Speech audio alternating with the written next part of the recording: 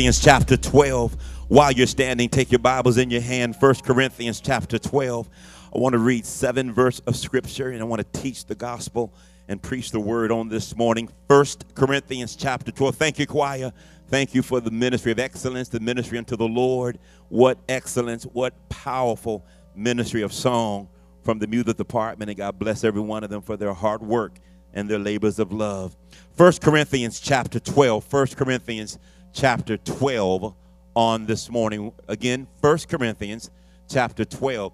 I had every intention today to give you all a link where you could download this entire sermon online. I just heard that the internet in the area is down, therefore our Wi-Fi is down. I don't know if it's up or not, but I was going to kind of mess with y'all and say my Christmas gift to every one of you. This is a very comprehensive teaching, and it pains me to rush through such teaching. And so I thought to myself, I'll just give you the link, and you can download the entire sermon. Every parent needs this teaching for their child. Every city life group leader, every Men Talk 12 leader, every Bible study person needs this message. I want to go some areas today that we often don't go in church, though people are so inquisitive and so curious about.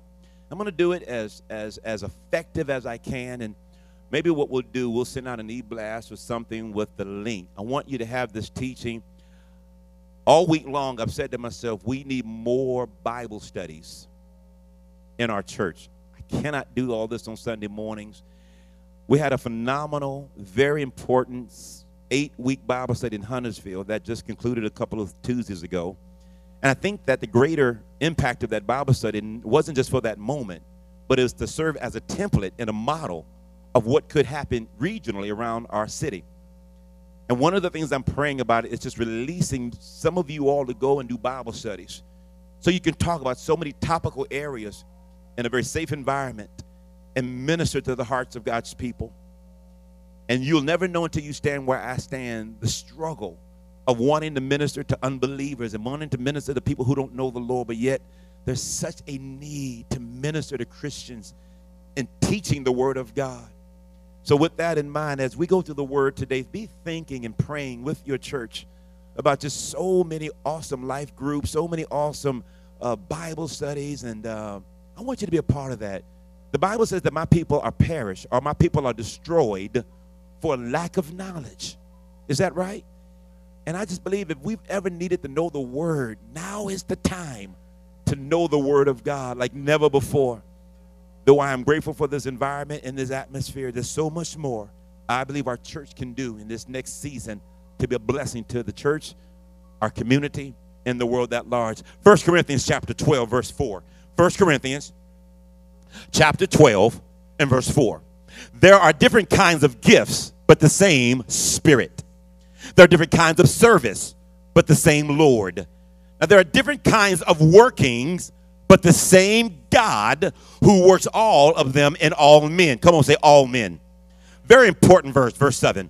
Now, to each one, the manifestation of the Spirit is given for the common good. To one, there's given the spirit of the message or the word of wisdom. To another, the word of knowledge. To another, the word or by the same Spirit. To another, faith by the same Spirit. To another, the gifts of healing by the one Spirit. And to another, miracle powers or miraculous powers. Yet to another, there's prophecy. To another, there's the discernment or the distinguishing between spirits. And even to another, there's the speaking of different kinds of tongues. And still to another, there's the gifts of the interpretation of tongues. All of these are the work of the one and the same Spirit, as he gives to each one as he determines. Real quick, here's something you need to know. Anytime you see the word Spirit in the Bible, particularly with a capital S, it means it is a personification. It is a personal. It is something that serves as a person in terms and not just a thing. So I want you for the next few moments to realize that these are not just gifts of the Spirit, but these are gifts of the Holy Spirit. And I want to take these next 20 minutes or so, and I want to teach you about the gifts of the Holy Spirit. want to talk to you about understanding the gifts of the Holy Spirit. That may not float your fancy just yet, but in about 20 minutes or so, you're going to understand why it is so important that everyone on your row know and operate in the gifts of the Holy Spirit. Before you see to just shake someone's hand and say, neighbor, today we're going to learn something good this morning. Understanding the gifts of the Holy Spirit. Please take your seats in the presence of the Lord. Understanding the gifts of the Holy Spirit. Once again, understanding the gifts of the Holy Spirit. And again, man, wow, I'm looking at this last Sunday in December, last Sunday of 2015, and God bless all of our guests, our visitors, but wow, do we have people traveling on this weekend. I want you to know that whether you are traveling, whether you're home, whether you're online listening to this message, or you're somewhere sitting in the church, everyone has an opportunity to work with the gifts that the Holy Spirit brings in and on your life. In fact, great things happen when people know the gifts of the Spirit. Great things happen when people fully function in the gifts of the Holy Spirit. There are great personal endeavors. There are great family achievements, and I believe even accomplishments in the local church can all take place when everyone is on the same page, singing from the same sheet of music, knowing what their gifts are and fully functioning in their gifts. We've taken the last several weeks to talk about the Holy Spirit, and we believe that the Holy Spirit is more than a physical or spiritual phenomenon. The Holy Spirit is more than sensation or emotion or something that we release on Sunday mornings. But the Holy Spirit is the third person of the triune Godhead. The Holy Spirit is the third, not it, not what, not a feel-good, but the Holy Spirit. In fact, the Holy Spirit has been around just as long as God the Father, and God, Jesus, the Son of God, has been around from Genesis all the way through Revelation. Before Genesis was Genesis, the Holy Spirit was with God, and the Holy Spirit is a person, a third person of the triune Godhead. And so we understand today that the Holy Spirit has to be the closest friend. The word paraclete is used in the Greek. The closest counselor, comforter, advisor. The Holy Spirit has to become that advocate, closer than anyone else in your life. Jesus said, it is to your advantage that I go away. If I do not go away to be back with the Father in heaven, I won't leave the greatest help you can ever have, and that is the help of the Holy Spirit. We've had two very common objectives these past few weeks. Number one, it has been my ambition that every one of you all, no matter you're Baptist, Methodist, Presbyterian, Catholic, Apostolic, whatever your church background is, that everyone come, number one, into the knowledge. I want you to know who the Holy Spirit is. That's been my whole goal, that you know who the Holy Spirit is. Number two, I want you to fully operate. It is my goal that you fully function in what the Holy Spirit has called you to do. So again, it is important that you know, you come to know the complete essentials, that you know the person, that you know the purpose and the presence of the Holy Spirit. Come on, say with me, knowing who he is. Now again, the Holy Ghost is not a what. I want to get that clear. The Holy Ghost is not a it. It is a person. And it's my goal that you know who he is. Number two, that all will fully function in the practice, the power, and the performance of the Holy Spirit. In other words, it's not enough to know who he is. I need you to know what he does. Because if you'll know what he does, you can now know what you need to be doing also. Everybody okay so far? Let me say one last time. The Holy Spirit has to become that person that is closer than any other husband, wife, cousin, friend, sister, sibling, aunt in your life as the born-again Christian. I've said it before, and I think it's worth repeating one more time. The Holy Spirit is the third person of the triune Godhead. We know God as a Trinity. God the Father, God the Son, God the Holy Spirit. We see God for the eternity of time. He is before time. God is Father. He sends his son Jesus into the earth. 33 and a half years, Jesus, who's all God, but yet now he is all man. He walks on the earth. He ministers on the earth. He lived. He died. He was crucified. He was buried. He rose again.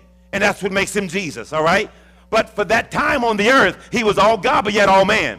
And before he leaves us as orphans, before he leaves us childless or fatherless, he says, you know what? It's not the will of God that you be without help. So the third person, come on, say third person, of the triune Godhead. And by the way, he has one complete assignment, all right? And that assignment is not to make your hair on the back of your neck stand up. His assignment is not to give you the EBGBs and every time the right key is played with the organ.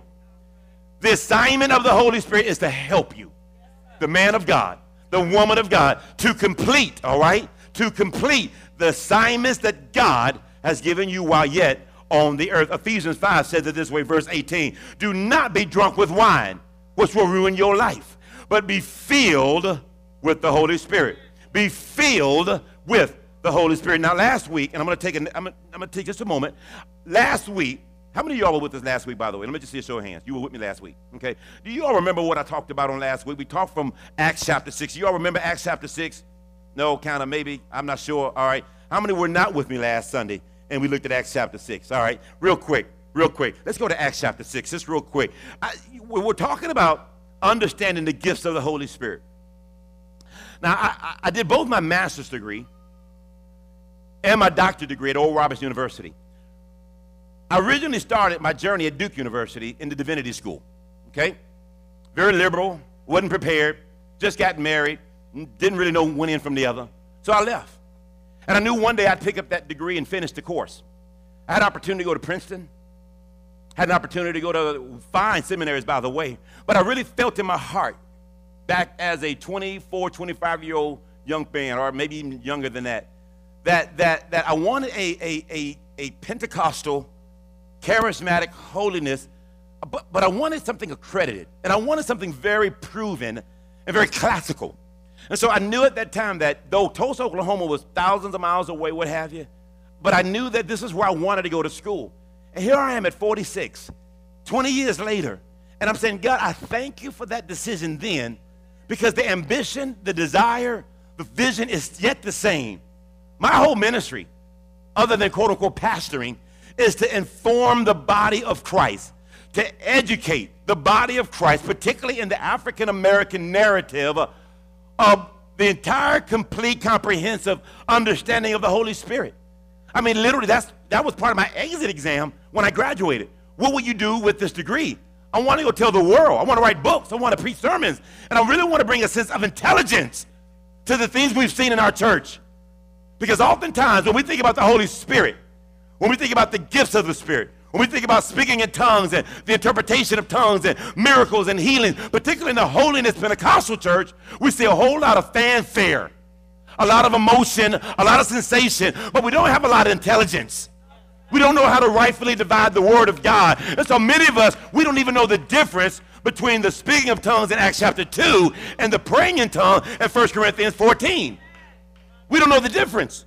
So when someone stands up in the church and they begin to speak in another tongue, we don't know if she's right or wrong, if there's an interpretation or not an interpretation, okay? When someone stands and wants to prophesy and you think they're foretelling the future, as if there's some crystal ball reader or if there's some palm reader, that's not prophecy. But we do this in the church, and I'm going to say about 90% of us have no clue biblically what's right and what's wrong. And you see why this breaks my heart, that I can't do all this on Sunday mornings. I need you to know. And maybe you don't care to know, but you know what? Your teenagers want to know. And if you don't give them an answer, somebody else will. And the next person who gives them an answer may not be Christians. Okay? It's time out for all of the religions of the world knowing their books and knowing their laws and knowing their decrees, and yet Christians have no clue of who we are and whom's we are. All right? Let me move forward. I got a lot of ground to cover real quick. So Acts chapter 6, verse 1.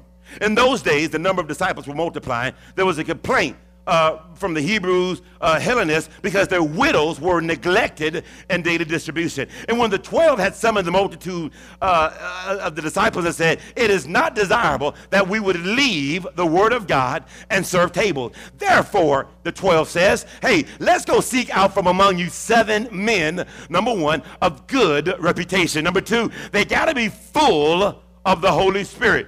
wisdom that we may appoint, notice what Paul says, over this business. But we will give ourselves continually to prayer and to the ministry of the word. Last Sunday, I gave you 3 very noticeable observations from Acts chapter 6. Number 1, the church was experiencing growth, significant growth. But at the same time, the church was experiencing growing pains. Why? You cannot grow a church without complaints.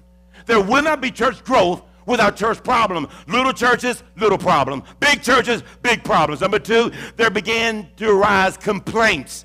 Complaints began to increase among the widows who were not being served in the daily distribution of food. So therefore, there is a disproportion of resources of ministry services. How come this church department got that budget and this department didn't get any budget? The outreach is as important as the children's church. Well, the children's church is important as us as ministry, but there is a disproportion of resources.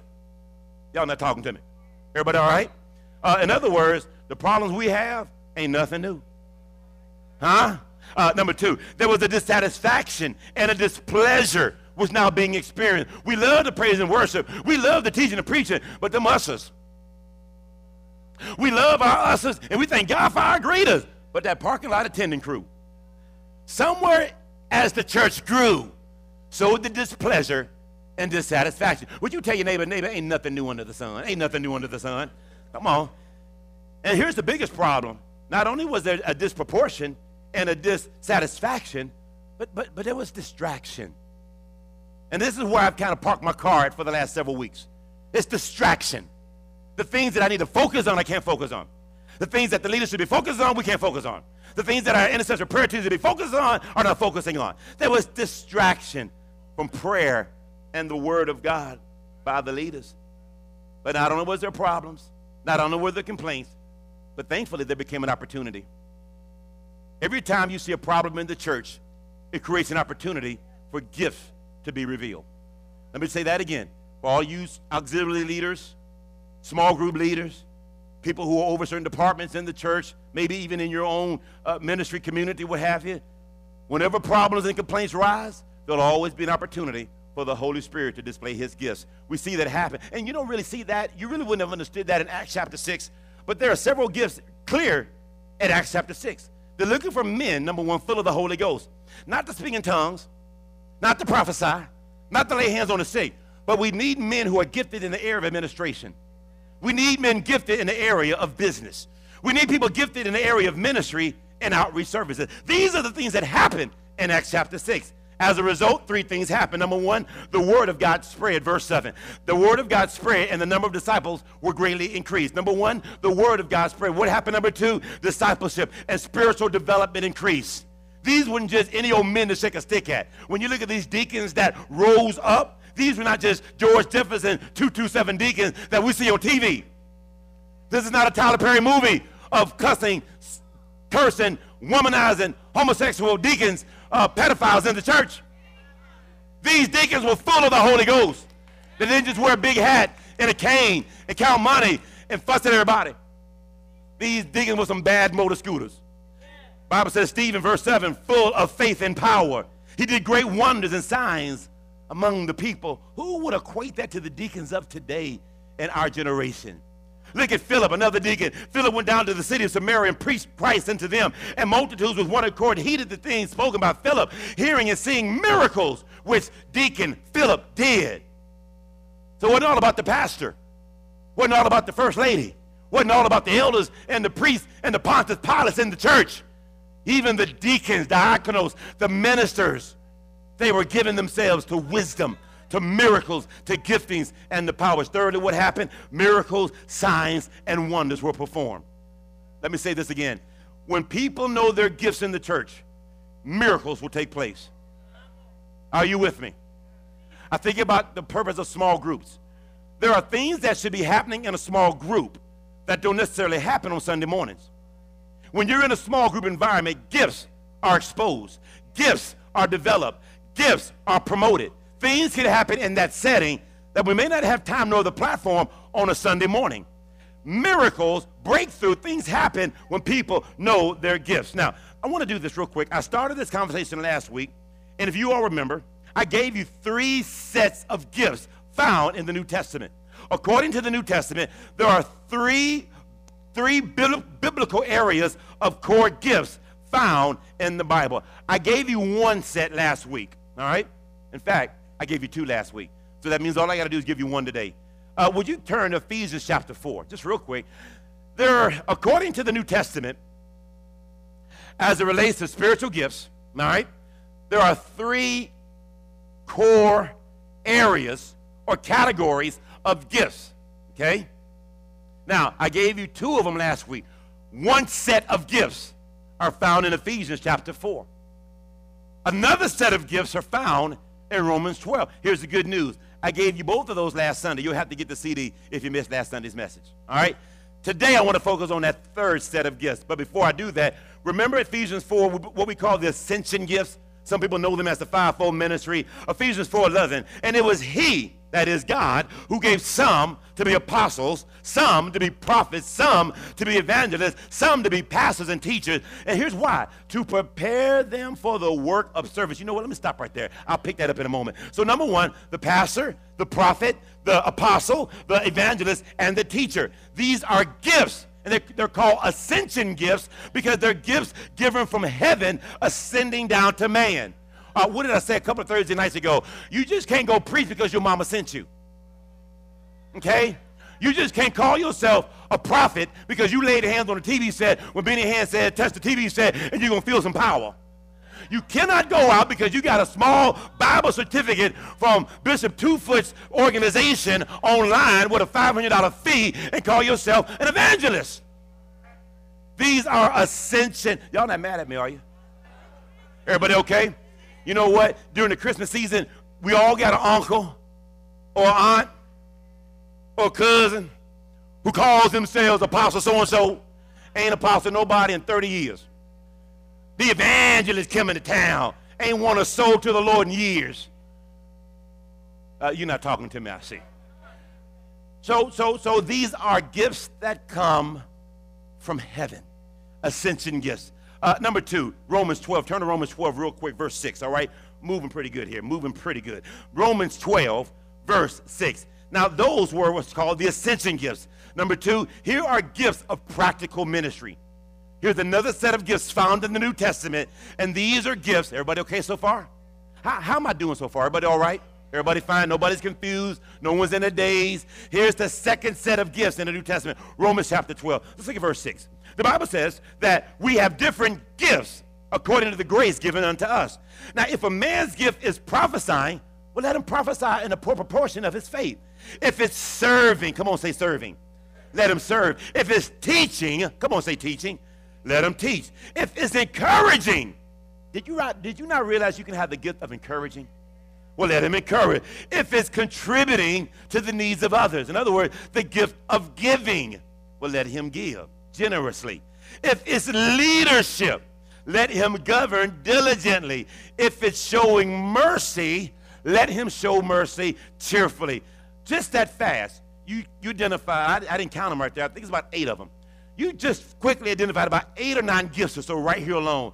Faith, teaching, encouraging, mercy, giving, leadership. You know, this is where we get the word deacon from. This is where we get administrator from, or the gift of giving, or the hospitality gifts. These are practical gifts. Now watch this, y'all. These gifts don't necessarily come from heaven.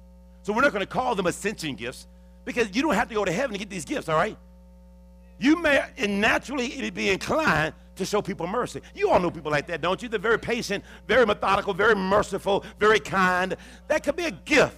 You know people who are very encouraging. You can't be in their presence long without feeling a little bit more strong about yourself. That is a gift. Some people have the gift of giving, and not just dollars and cents, but they give of their time. They don't mind giving of their resources. They don't mind giving of their skill sets. They give you the shirt off their back. Why? Because they're not attached to anything. They give. Some people are gifted in administration. I ain't. But some people are gifted in administration. They just have a knack for neatness. They're organized. And we're missing that oftentimes in the church. Everybody okay so far? So these are not spiritual gifts that come from heaven. These are practical gifts of ministry. Now, let's take the rest of this time and let's focus on the third set of gifts. Then there is what's called the gifts of healing and the gifts of utterance. And I think this is the one most of y'all in this room would like to know more about, okay? We got the whole fivefold ministry piece. We got it. We understand the serving and the practical ministry gifts. We got it. But talk to me about this prophecy stuff. Talk to me about the word of wisdom and the word of knowledge and speaking in tongues. Let's look at this. Look at 1 Corinthians 12 again. To each one, the manifestation, verse 4, of the Holy Spirit is given for the common good. And it goes down these lists of gifts of healing, gifts of utterance. And again, these gifts include miracles, signs and wonders, wonder-working faith, prophecy, speaking in tongues, the ability to interpret and speaking in tongues. I mean, these are all gifts that God has given to the people. I want to show you something in the Word. Turn to 1 Corinthians 12, and it's important that you see this for yourself, all right? I'm about halfway finished, by the way. I'm about halfway finished here. But you need to see this for yourself. And I'm going to give you 3 very, very important reasons why you cannot afford to live another day without knowing the gifts of God on your life. Okay? I'm going to give you a couple of illustrations that's probably going to make you hot under the collar. You may not like me for a couple of days, but God's going to deal with your heart with mercy. And you're going to have to come back and say, Pastor Stevens, thank you for teaching me the word of the Lord, all right? 1 Corinthians chapter 12, look at verse 1. I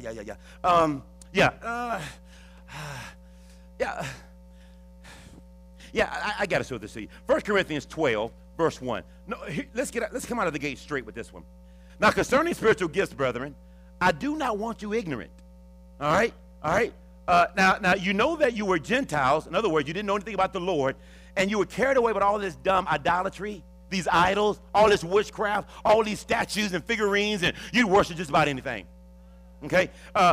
Therefore, I make known unto you, verse 3, all right, that no one speaking by the Spirit of God calls that Jesus accursed, and no one can say that Jesus is Lord except by the Holy Spirit. Here are 3 words that are very interesting. If I was in a Bible college class, I'd have you write these words down. You'd have to circle these words. If you miss these 3 words, you might miss the entire teaching. And they're not spiritual words, but they're words that are needed in this context. Number 1, verse 4, there are differences of gifts, but the same Holy Spirit. Verse 5, there are differences of ministries, but the same Lord. There are differences, verse 6, of activities, but by the same God who works all in all. Now let's stop right there. Here go the 3 words that are very, very important. Number 1, God says everyone in the church has access to spiritual gifts. Some gifts are more spiritual than others. So if you don't fit in verse 4, you might fit in verse 5. Not only does he give gifts, but he also gives services. There are certain areas in the ministry you may not be gifted to do, but you find an area to serve. Everybody okay so far? All right, I want to level the playing field. This is not a church with big eyes and little U's, and we got a bunch of little prophets in the corner who are the only ones gifted. That's not our type of church. Everybody has something from heaven. So verse 4 talks about the gifts. Verse 5 talks about the services or ministries. Verse 6 says activities. Nowhere in the Bible are you gifted. We have a sports ministry. Elder Terry Baskin, a couple of others. We often try to find an opportunity to do sports-related things, whether it's young men with mentoring young women and attending games and supporting them. Now, that's not really a spiritual thing per se. That doesn't sound like tongues or interpretation of tongue. It really doesn't. It doesn't even sound like deaconing or ministry or administration. But it's an activity. It's an activity. The outreach we saw this past Tuesday night for Christmas. Yeah, there was preaching. Yes, there was ministry and evangelism. But when that child takes that little skateboard home, that wasn't really spiritual. But someone had the gift of giving. Someone else had the gift of helping that lady take the box to the car. There are gifts, there are ministries, and then there are activities. What are you saying, Pastor Stevens? There are some things that you can do in the church that don't necessarily qualify you having something spiritually from heaven. I want to make sure that everyone knows we all have a dog in the fight. We all have something we can contribute. Now, I believe the goal is to matriculate upwards. You should go from just activities, whether it's just passing out a clipboard and an outreach, to going to being a deacon or a minister or a choir member. You should ascend from that area to a higher area of being spiritually gifted. Because you may not be a pastor, but there can be a spirit of a pastor on your life. You may not be an evangelist, but there's a spirit of evangelism in and on your life. The goal is to take those activities, turn them into ministries, and turn them up into gifts. Look at verse 7. verse 7. 1 Corinthians 12 and 7. And here's why this is so very important. But the manifestation of the Holy Spirit is given to each one for the what? Read your Bibles. For the what? Profit of all. The word we use oftentimes is synergy. Synergy. The total sum is more than the smaller parts. The whole of the total sum, or the sum total of the whole, is greater than the smaller parts. That's what we were saying in 2015 going into 16. In those days, Paul said, listen, every one of us, from the back row to the front row, to my far right, to my far left, everybody has been given a gift, a ministry, or an activity so that everyone in the church would profit. You okay? So, let's get down and ugly and dirty. If you're not flowing in your gifts, your activities, your ministry, there are people on your road that ought to be mad at you.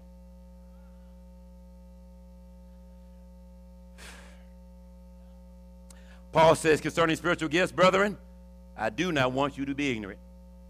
Here's how the Message version says it. What I want to talk about now is various ways God's Spirit gets work in all of our lives. This is complex and often misunderstood, but I want you to be informed and knowledgeable. I want you to be informed and knowledgeable. I thought about it this way. We all love the Panthers. Am I right? I know we got visitors in town, but we all love the Panthers. I said this last week. The altar is open for prayer.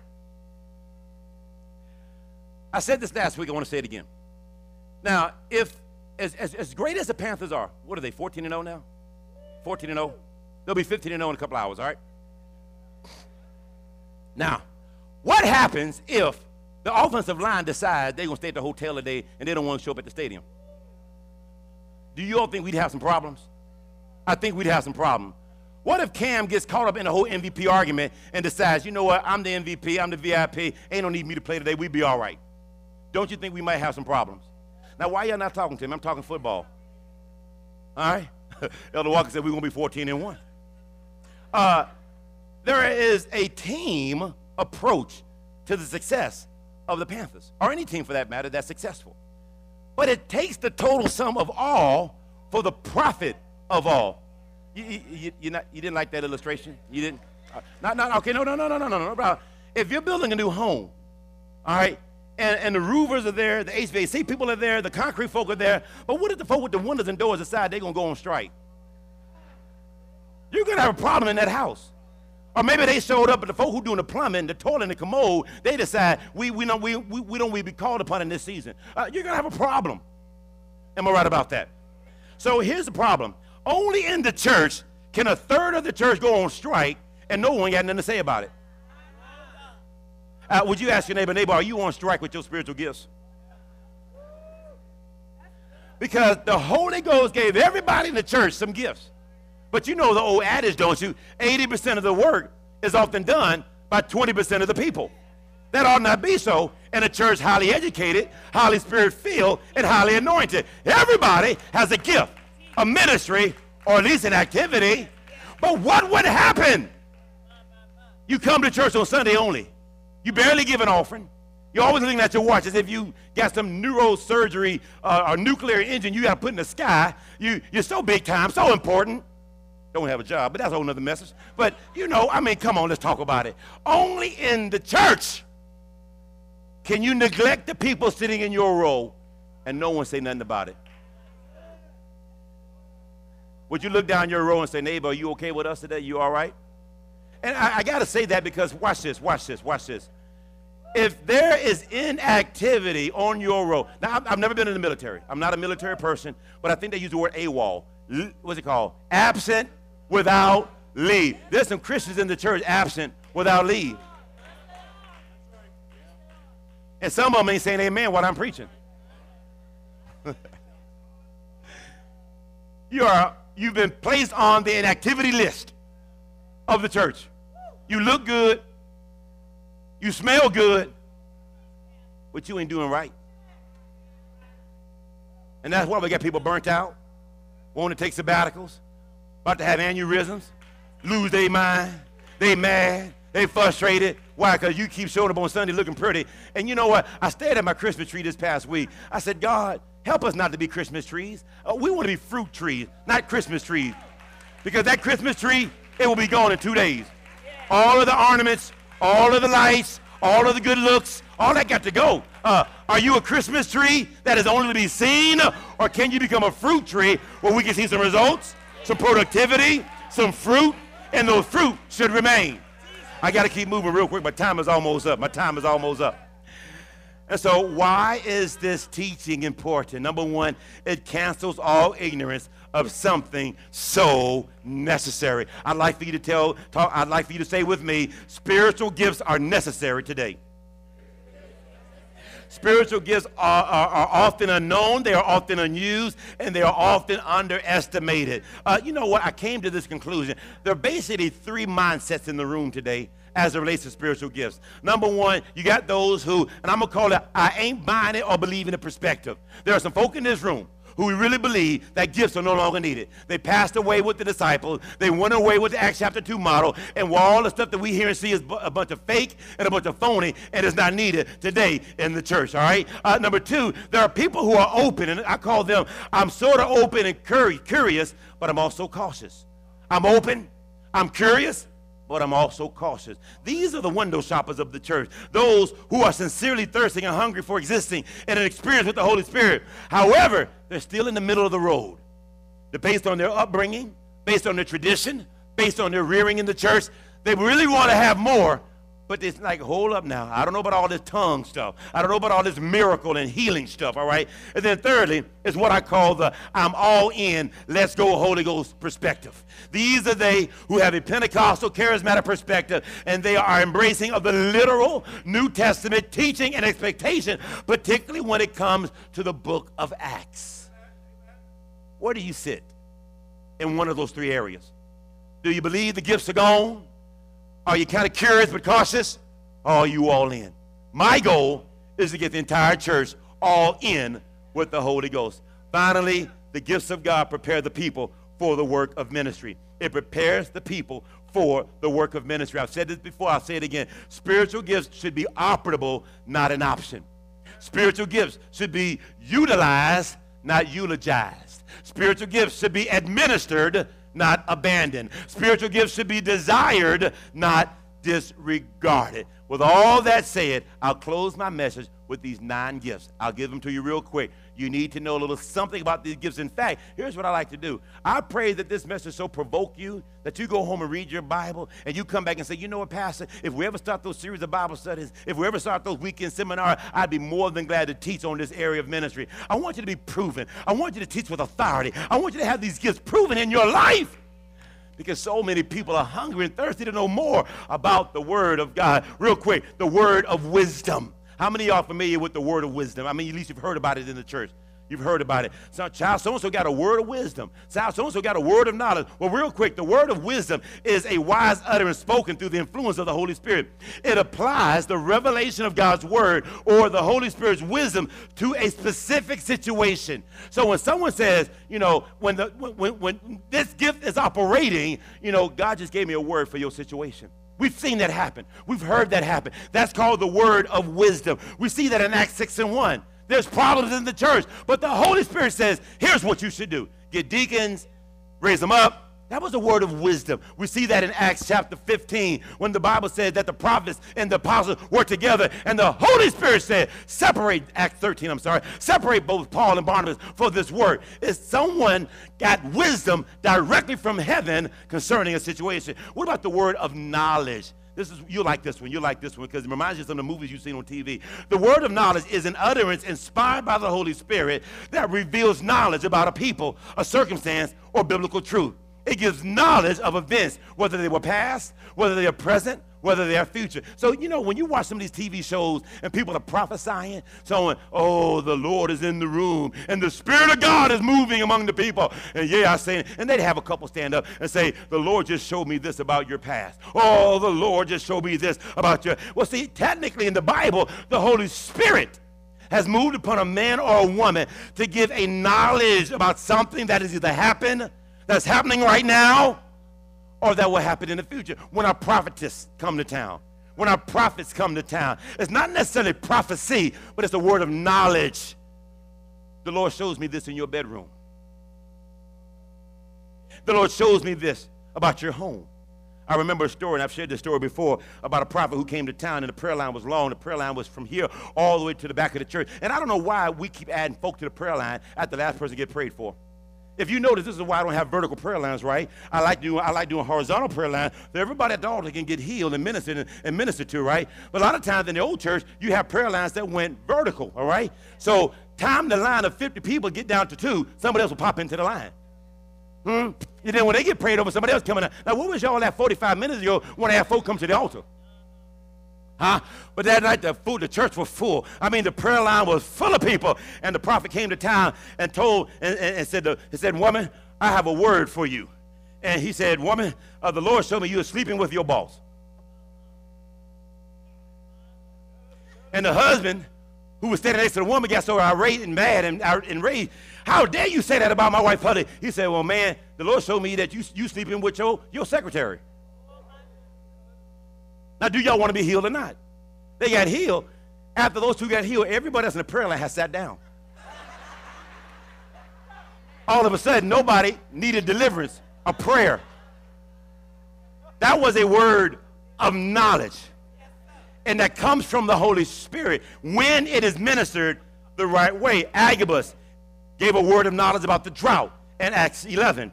Elijah had a word for his servant Gehazi. Gehazi, where you been all day? He didn't have to ask the question. He said, did not the Lord give me a word of knowledge where you were versus what you said you were? Number 3, I got to keep moving. Faith.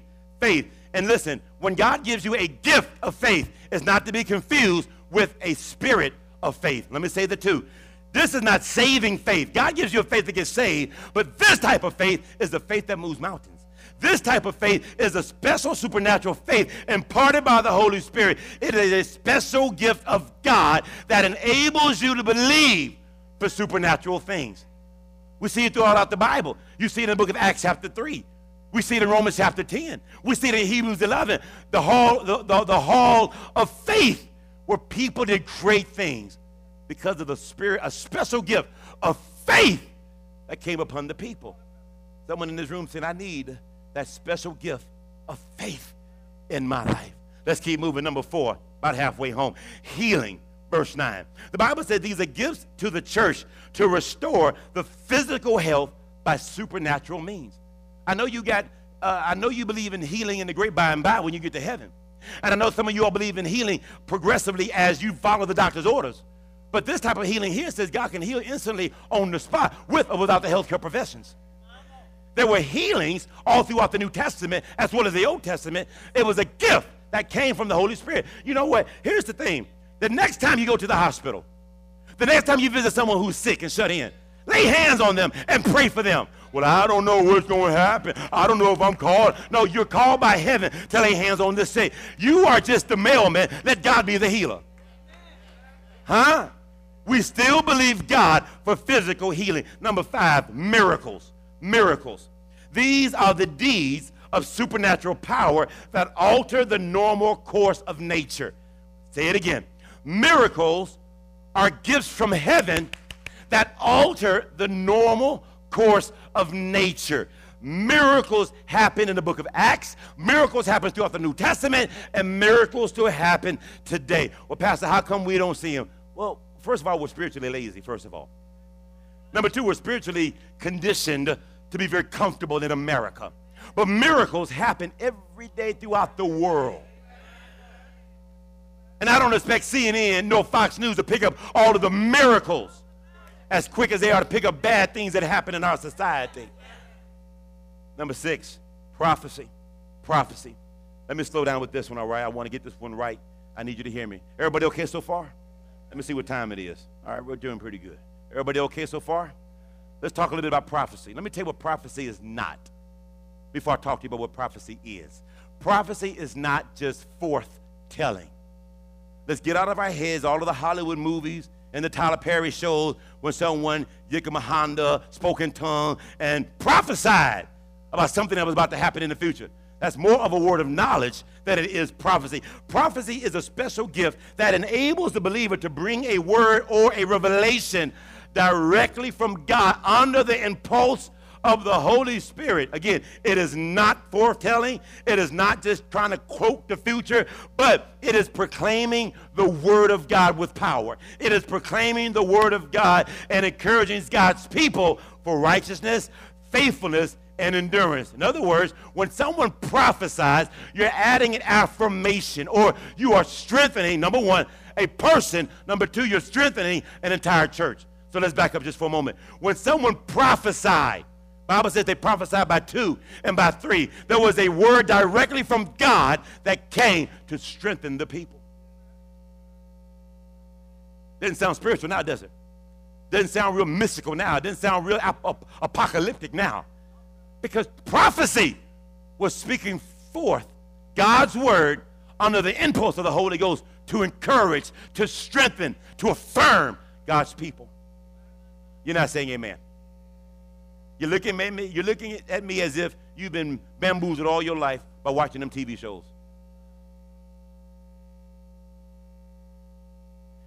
Can I give you all an honest confession publicly? It may come to haunt me one day, but I am not a fan of Christian TV. I'd rather watch National Geographic and ducks playing with monkeys before I go through the Word channel, Faith channel, Holy Ghost channel, Church channel, this channel, that channel, and because it's buffoonery.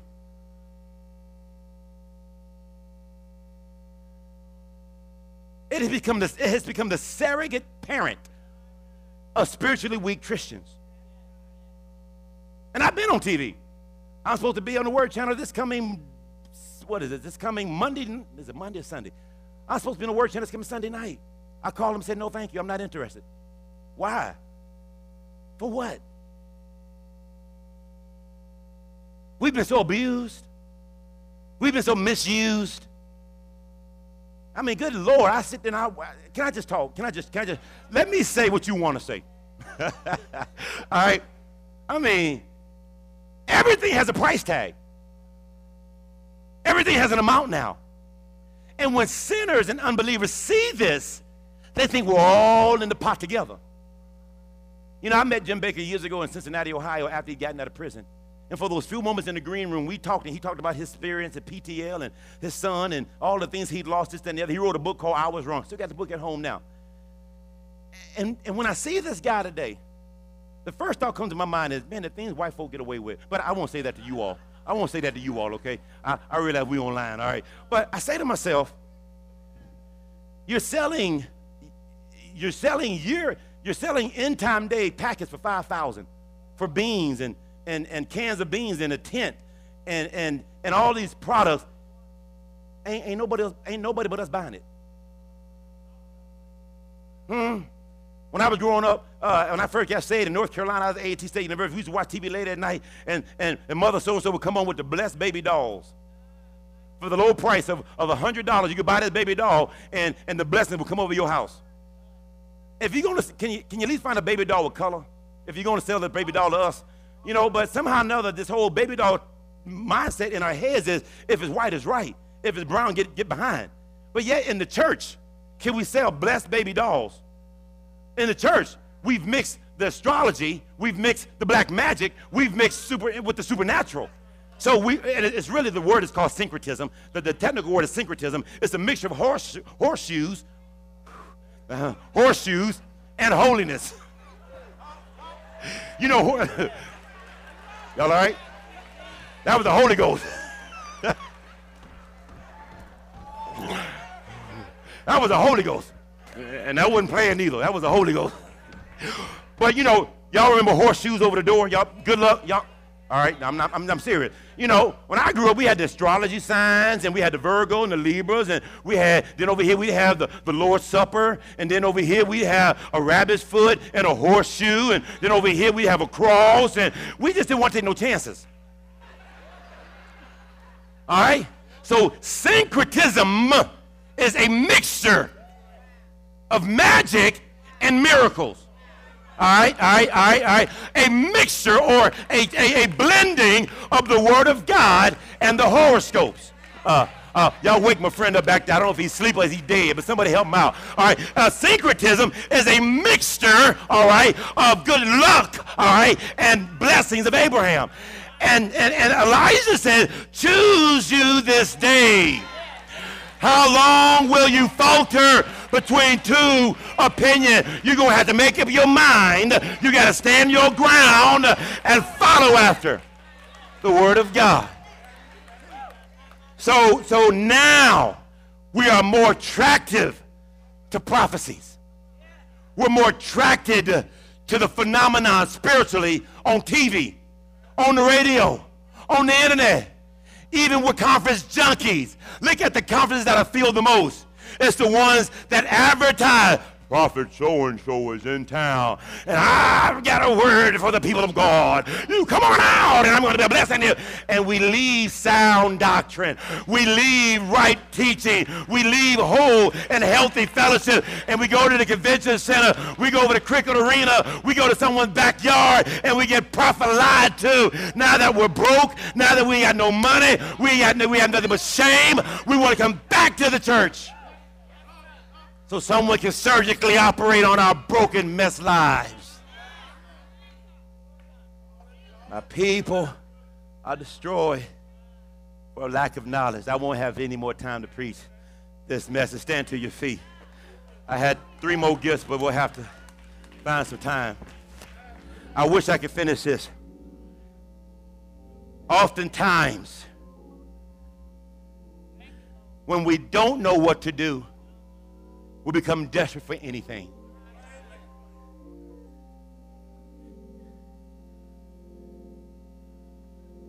Now, I was young, as the psalmist said, but now I'm older. There was a day when I wanted to do all of this stuff and be in all these venues. I'm dear friends with the owners of INSP, David Cirillo and his wife. I'll be with them in a few weeks during their chapel service for the 3rd or 4th time. I've done the TBN shows, 700 Club, harvest shows, you name it. But I was taught as a young man of God, if your difference doesn't make a difference, don't go. I don't need the reputation. And I'll be very transparent. There are pastors that struggle with the allure that stuff works. And when the budget is tight, numbers are down, money is low, pastors get very tempted to incorporate some of that in their services. I know you don't like how I'm saying this, but I got to call this past week, Doc, I'm in town. Come over there and run a revival and do this, that, and the other, Doc. I say, I'm good, thank you. I get that call about once every 2 weeks. No disrespect. I'm sure you're gifted. I'm sure the Lord will use you. But we're good. We're good. And sometimes I want to blame all of the preachers, but sometimes I blame us. We've grown such an unhealthy appetite for the mystical, the super phenomenon. And what are pastors to do that want to stay in the Word? What are we to do that want to be healthy and whole? We're not as sexy or as attractive. We don't have all the bells and whistles. We're no wizards with wands in our hands, and we're going to Zoom and do all this other stuff. The Bible says in the last day there'd be a famine of the hearing of the Word. Not a famine of the Word, but a famine of the hearing. In the latter days, people would leave sound doctrine. And they'll heap up teachers with itching ears, wise fables and foolishness. And I need you to know the Word of God. I probably won't have time to finish this on Watch Night. I know I won't, because I have a whole nother direction we're going for Watch Night. Here's what you need to know about tongues. The cliff notes of tongues is this. Tongues, yes, it is very illogical, irrational to the natural mind. But it is a spiritual gift that God gives you and I as a believer. Tongues should be seen as a sign, Tongues should be seen as a practice. The word glossolalia is the word tongues in Acts 2. They were not speaking in a prayer language as we do. They were all speaking in another person's language. So the Asian was speaking African, the African was speaking Native American was speaking Chinese, so folk had different languages, and it became a sign. And that sign was not to the church, the sign was the unbelievers. They were saying, how in the world is this Asian man speaking Swahili?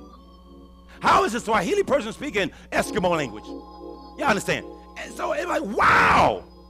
And it caused the entire church in Acts chapter 3 to get saved, or entire community to get saved. Everybody got saved. All right? That is the gift of tongues.